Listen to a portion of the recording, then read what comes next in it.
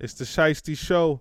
I'm your host, Matt. We back with another episode. This is episode 27. Episode 27, man. So we sticking and moving. We doing it. Keeping this thing, trying to keep it going. Have this thing build up. Got a fan base following me on Spotify, so thank you to everybody that listens. If you don't know, this is the Shiesty Show, where we talk a little bit about everything and anything. Nothing's off limits here at the Shiesty Show. So let's get right into it, man. Episode 27. Got my notes. First thing I want to talk about is definitely, you already know, it's that time of year. It's football season. Raiders season hasn't been looking too good. You know, the defense is definitely playing lights out. They're keeping us in a lot of games. But as far as the offense goes, no type of rhythm. Got the best receiver, one of the best running backs. You know, Hunter Renfrow has, I would say, no more than 10 catches so far for the season. Somebody his caliber, man, that's a waste of talent. You got Michael Mayer, the young rookie. You know, he's starting to come on as well. So there's just too many weapons there to not be having a good record right now at this time of season, 3-5. You know, and in all honesty, 9-8 sounds good.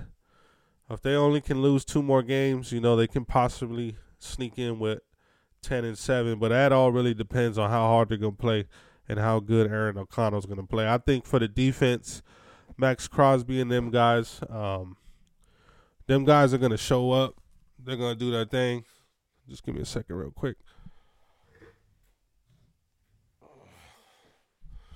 Them guys are always going to do their thing. Max Crosby, you've seen Peters take a pick 6 to the house this last game against Detroit. So the defense has been holding their own. Spillane been coming on. You know, he's a good addition to the defense.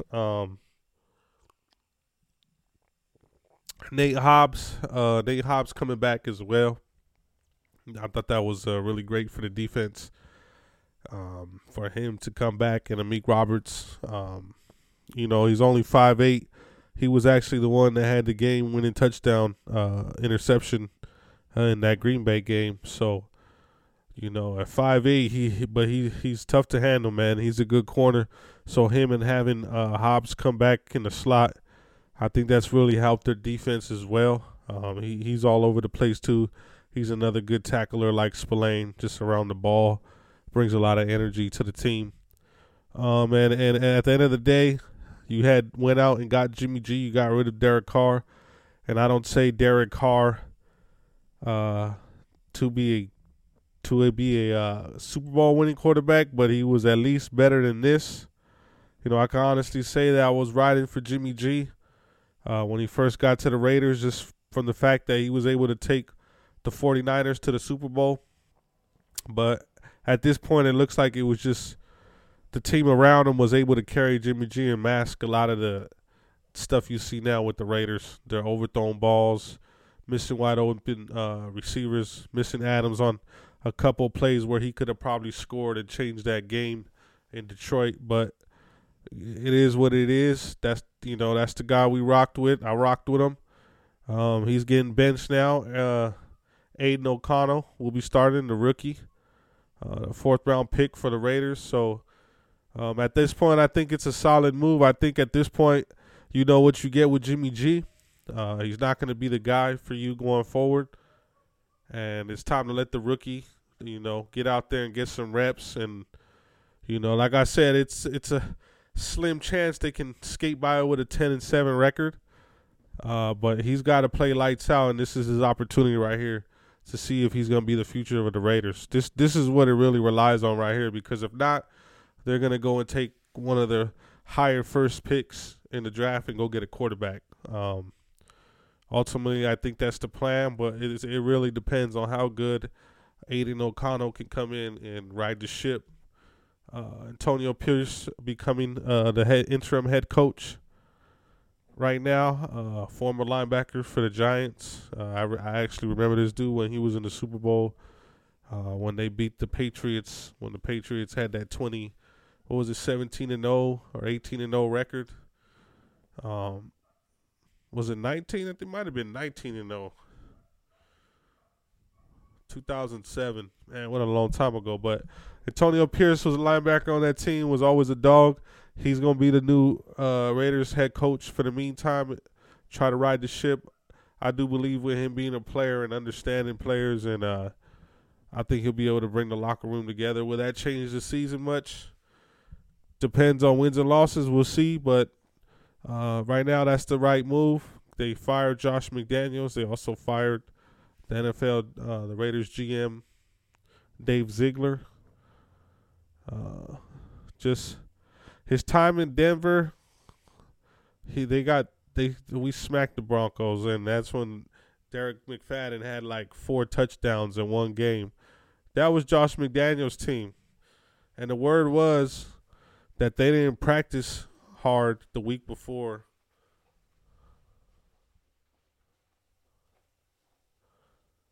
Was it that game? Yeah, I think it was that game. There was reports to how they didn't take the Raiders serious, and they came out there on Sunday and got beat 59-14. And there was reports of him maybe taking the Raiders lightly and dudes not practicing up to par. I remember them talking about that in that game when that was going down. Tom Jackson even talked about it afterwards with Chris Berman on his show NFL Live, I think it was. But yeah, when I heard those reports, it never sat right with me, obviously because they're playing the Raiders, but I just was never a big fan of him. And then he had the whole cheating as well in Denver, right, when they had their 6-0 start the year before. You know, I know there was something with that going on too. I don't know, man. I just thought from day one he was never going to be the guy for the Raiders.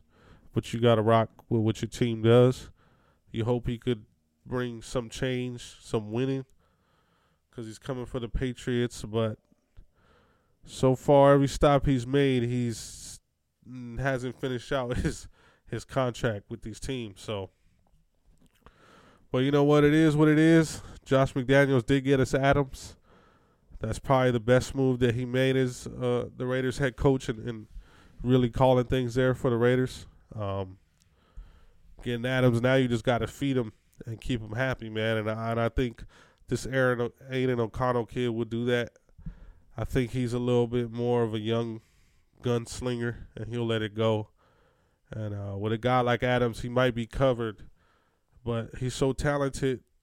And I think that's why he's so frustrated about the game right now, is that he's so talented to go and catch on 2 or 3 people, make these spectacular catches even as he gets a little bit older and a little later down the line in his career. But he's still great, and he can still do those things. And I believe that's the frustration that he has right now with the team, is that Jimmy G's a little too safe. He's a game manager. And the Raiders, honestly, in my opinion, they're not good enough to just have a game manager. To me, Jimmy Garoppolo is like Trent Dilfer when he played for the Ravens. Only difference is the Raiders' defense is good, but they're not that good. Jimmy G needs everything going right for him. He needs the running game to be good, his defense to be good, all his receivers to be good. And he had a great team in San Francisco. And I also think he has weapons with the Raiders. Like I said, you got Adams, one of the best in the game. You got Renfro, which a lot of people respect in the game. He's just not getting his shine. Myers is coming along as a great number 2. That's probably one of the better pickups of the whole NFL. And that's just not me being biased. That guy's tore it up. He's actually probably has better numbers than Adams right now. But a lot of that comes also from playing with, one of the best. When you play with someone like him or Randy Moss or T.O., a lot of those guys are going to get double coverage, a lot of double teams, a lot of chances for other people to make plays. So, he's having the benefit right now, but he's come along, and I always liked him in New England, even when he did make that play to us, Chandler Jones last year, where he threw that interception.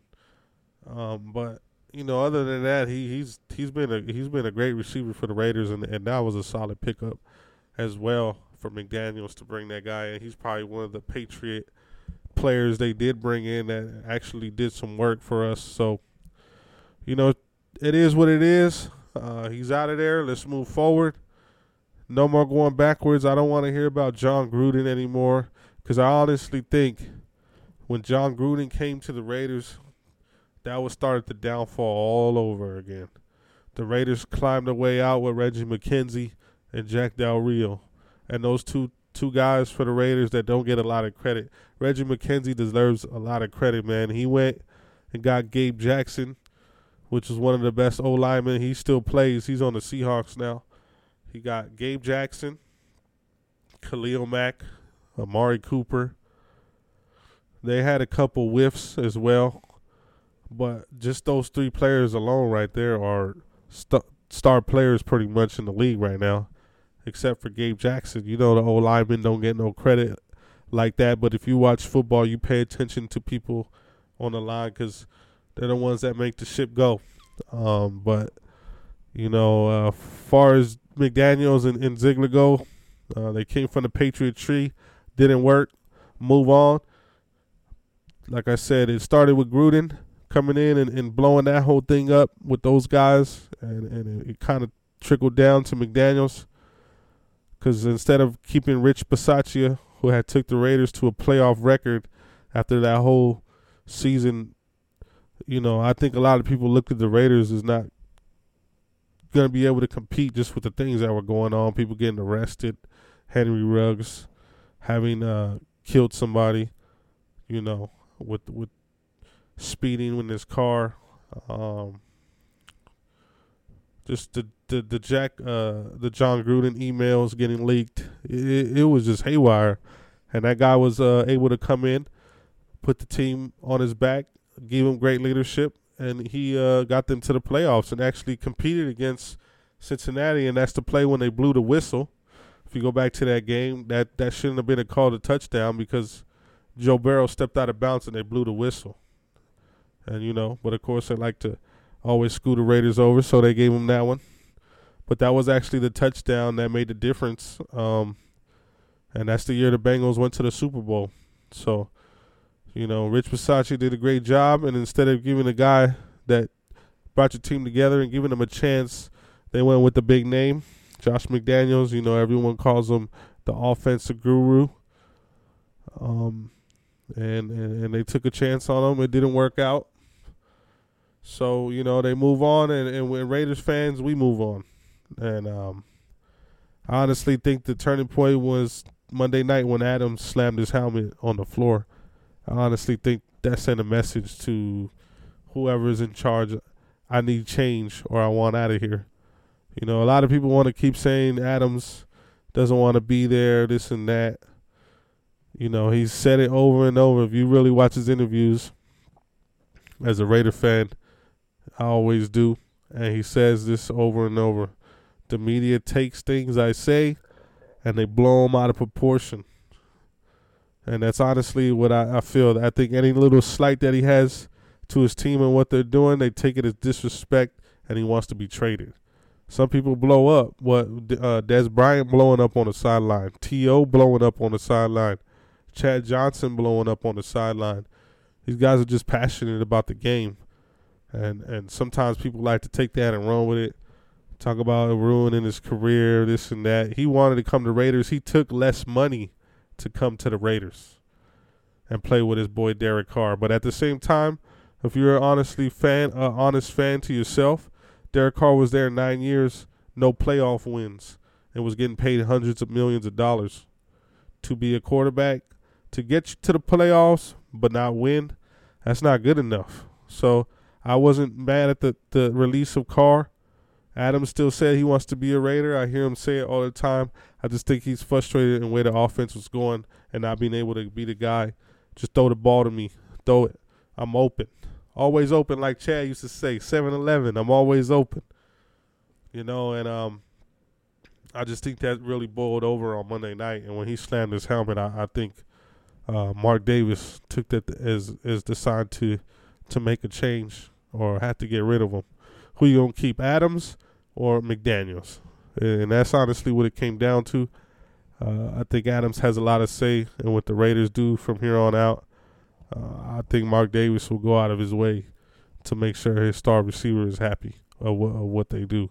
And if they're going to get a quarterback, I'm pretty sure he'll have a say in who they go for. He's going to be the LeBron James of the Raiders now. You know, Mark Davis made it clear, man, this is Devontae Adams' team. If he's unhappy what's going on here, then I need to make a change. And that's what he did, man. So, you know, Adams has a lot of power in that regard. And we'll see how it goes from moving on here. And hopefully this rookie quarterback can come in and we get a good product here, because it's been trashed the last 2 weeks. Losing to a third-string D2 quarterback. And then we lose to the Lions, which Jared Goff did play well, but our defense just was playing outstanding to lose that game, man. And that was the frustration right there, I think, for Adams. And those 2 deep passes he could have scored on. You know, that's the camel that broke. That's the straw that broke the camel's back, and that's how it goes, man. But moving on here, we got some more news in the NFL. We got the 49ers get another pass rusher for a 3rd-round pick. They get Chase Young.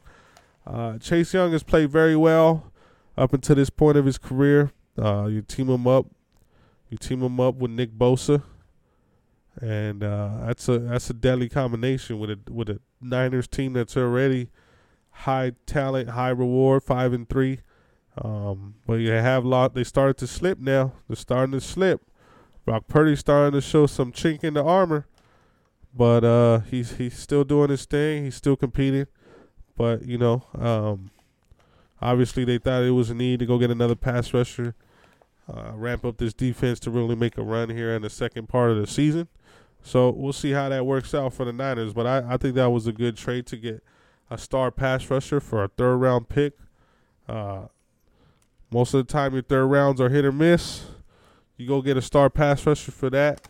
To me, that's a good trade. We also had Julio Jones get onto the Eagles, have a touchdown. Shout out to Julio Jones, man. He's been around for a long time. I mean, might not have the burst that he used to, but still a good receiver, still big, still can play in the post position, like a tight end. You know, he's that big. So, you know, everyone knows that sideline catch he had in the Super Bowl against the Patriots, man. One time, one of the best receivers in the game, but he can still do it, still doing his thing. So that was good to see. The Giants also had a big trade. They trade Leonard Williams, another defensive lineman.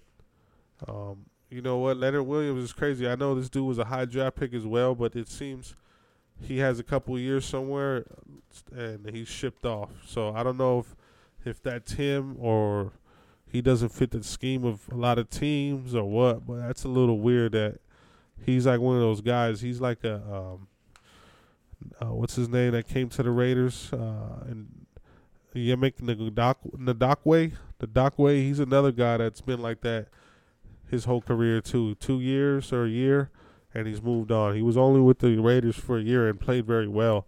And that was another stupid move that I didn't like. They got rid of Casey Hayward, one of the best corners at the time, and they got rid of Ndakwe, and they haven't been able to find Max Crosby a tag partner since. They've been trying with these draft picks, Cleveland Farrell, bust. They don't even play there anymore. This guy, Tyree Wilson, he's starting to come on a little bit, but he's still so far looking like that injury is hampering him, and we'll even see if he becomes the guy that the Raiders think he is. That was a first-round pick for McDaniels and them. So we got to see, man. We're going to see what happens. But to jump back off of that, Leonard Williams gets traded. Some NBA news. We got Harden traded to the Clippers. This man has pushed his way out of every franchise that he's been to. And he keeps doing it, man. But you know what? He's stacking up the bag. He's chasing the ring. You can honestly say that for James Harden's career now. He's chasing the ring. And we'll see how he competes with the Clippers, man. If he comes in there and ruins things, that sucks because Russell's actually starting to play well again. They got PG and Kawhi playing again healthy. And, it's time, man. It's time for the Clippers to put it together. They got the team. They actually got less. Well, they actually got more than what the Toronto Raptors had at the time to win a championship. And they've been pretty disappointing, with the injuries and just not being able to compete. So, that's a big move if James Harden can come and fit in the role and not stop things there. And that team can be very dangerous along with the Bucks, of course, the Lakers. But to me, that was a great move. That was a great move. So we got to see what they bring to the table, man. Clippers got the squad now. So great things coming for the Clippers, I feel. We'll see how that moves. Dame playing well. Lakers playing well. Basketball's around. Of course, right after football, I always try to check for the basketball games, see what's going on. I see Victor. Let me make sure I say his name right here. I got it written down here. Victor Wembanyama. Victor Yembamba. Victor Yo Mama. Oh, man, definitely looking like the star. So he might break a lot of Spurs records. And you got great Spurs like Tim Duncan, David Robinson, Ginobili, Parker. You got a lot of great Spurs, and that guy might come and shatter a lot of those records that those guys have, man. He could do it all. He could pass. He can shoot. He could dunk from the three-point line. Dude, range is just crazy. Looks like the Space Jam movie. And this guy's just he's unreal, man. And I honestly think him being a little bit slimmer and not so bulky as a 7'5" man, I believe he is. He's feel more agile and more limber to do these moves and just do some of the things he's doing. I don't think anybody's seen this in the NBA. Someone this big. You got to think Yao Ming was 7'6", but very, very, robotic in the movements just for how big he was and the weight that he was carrying around. This guy's running up and down the court, no problem. Like I said, jumping from the three-point line, dunking it. So we've never seen athleticism like this with someone with a body like this. In all honesty, they're saying he's just a bigger version of KD. I actually think he's a little more physical than KD, being playing inside a lot at his position. So definitely think this young kid is the future for the NBA, and that's my honest opinion on that. Before we get out of here, man, boxing. Let me get to it. This is the boxing section here for all my boxing fans. Tyson Fury versus Francis Ngannou. Ngannou. I don't know if I'm saying his name right, man. I'm sorry if I'm butchering the name, but this Saturday was the fight. Came on at 2. I'm gonna be honest with you. I didn't catch it at 2. I had to go back and rewatch it, but I actually got to sit and watch every round by round after hearing a lot of people voice their opinions that they think Francis got robbed. So I went back and watched it, checked it out. In my honest opinion, I don't know if he got robbed. I think Fury at the end did enough sticking and moving to get by on the points. You got to think he only won by 1 point. So that was really the difference in the fight. Were they hurting them? Probably not. Do they look good and get you points? They do. That's what boxing is. And when you win on points, that's how it goes. I don't think they're going to take the belt from the champ when it's that close. They're always going to favor the champ. He comes in bringing the most money for everyone there getting paid, including the judges. So, there is a little, what the saying is, if you're not the champ, you got to go in there and take it. Because you can't leave it in the judges' hands, because majority of the time it's not going to go your way if you're not the champ. But I think watching the fight over and really analyzing it, I think Tyson Fury did enough to skim by.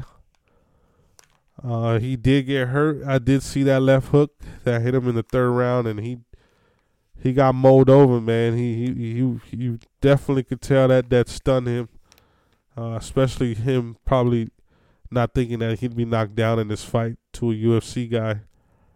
But Francis likes to box, and you could tell he was comfortable with being in the ring. He didn't look off or goofy in his movements or his footwork. You know, of course, he's fighting someone that's been doing it their whole life, and he's transferred to UFC. But he did a great job with competing and fighting. And I honestly think it probably could have been a draw. But if you give him that knockdown over Fury, I understand. That's how. You should win a fight is by knockdowns, and he had the knockdown. Fury wasn't able to knock him down. And, that was a big moment in that fight that showed, oh, man, this is more serious than what I think Fury took it as. I think Fury came into this fight really underestimating Francis, and it backfired on him, man. And then when he felt that left hook right to the top of the head that put him down, he understood that. And he was getting caught with the straight left and the left hook all night. Watching that fight over those 10 rounds, he was connecting with the left a lot on Fury. Fury just looking flabby, sticking and moving, trying to survive. I don't think this was fixed. I actually think this was probably the best one that I've seen when it comes to your UFC guy and the boxer. A lot of the Jake Paul ones were cool, but just way different level of skill. He did have a tough fight with Anderson Silva. That was probably the closest boxer that he actually got to before he got to Tommy Fury. So, Logan Paul, I think he doesn't take it as serious. He's not as skilled as Jake is to me. I think Jake is more on the amateur level. Logan Paul's more in it for dope punches and be a celebrity. He's a dope wrestler. I give him that. He's a dope wrestler, but I don't think he takes the boxing as serious as his brother does. So, a lot of those fights I haven't liked. The KSI fights, pretty boring. Just the entertainment leading up to the fight is what we really care for. And, that's honest opinion right there. But Francis did good. He looked strong. He looked fit. He knew that Fury was taking him lightly, man, and he came to prove a point, and he did, man. I honestly think if he does give Francis a rematch, and there's a part 2, I think Fury comes in a way different fighter than you've seen today, that night. He didn't take it serious, and he admitted it afterwards as well. He wasn't dieting, he wasn't training like he normally does, and he took his opponent lightly, and you never should do that, especially a guy that has the hardest punch in UFC.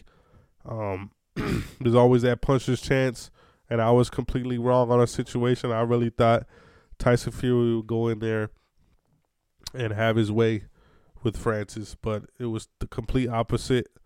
They fought to the very end. I think, like I said, Fury did just enough to skate by. If you gave it a draw, I agree with that too. But we'll see what happens next. I think a lot of it also had to do with the fact that they have a lot of money lined up. Give me a second here. They got a lot of money lined up in that Fury Usyk fight that they couldn't let this one go. They couldn't let Francis leave with that dub and fuck up that money and promotion. That's how boxing works, though, man. That's how boxing works. And I like to see Canelo and a lot of those guys complaining that he got robbed, but it's funny when Canelo robbed Triple G, or they even say the Lara fight, he escaped out of there too. We hear him say a different tune. So some of these fighters do get the better benefit of being the promoter and promotions of the fight. And that's the thing that's killing the sport of boxing, man, is just the politics that go into it. It's a part of the sport. The mafia's been a part of the sport. People take dives.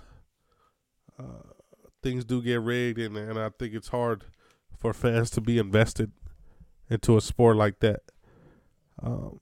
Corruption and a lot of bad things for money go on in the sport of boxing, where people's lives are put in danger. Getting punched in the face, punched in the body, liver. And it's a sad thing that's killing the sport. I think Fury did enough to skate by, but it was a tough fight, and that was the best one I've seen with a UFC guy and a boxer. Because James Toney, I think he did have a UFC fight. Yep, James Toney, and that didn't go well. That didn't go well for him either. So this was the best one. I think Fury skated out of there, and great fight, boxing. We need to do better. They need to do better. This is what I think. Before I get out of here, I want to say this. Boxing should change over to having judges that actually boxed. Why is some old white, whatever color, why some old person that probably never fought in their life or got a ring into the ring in their life to ever box anybody judging a fight, and not real boxers that can't be bought, that can't be swayed? They're just in it to do a job and get paid. They've already made millions in boxing, so can't be bought, can't be swayed. That's what they should do. This was another episode of the Shiesty Show. I'm your host, Matt, and we out.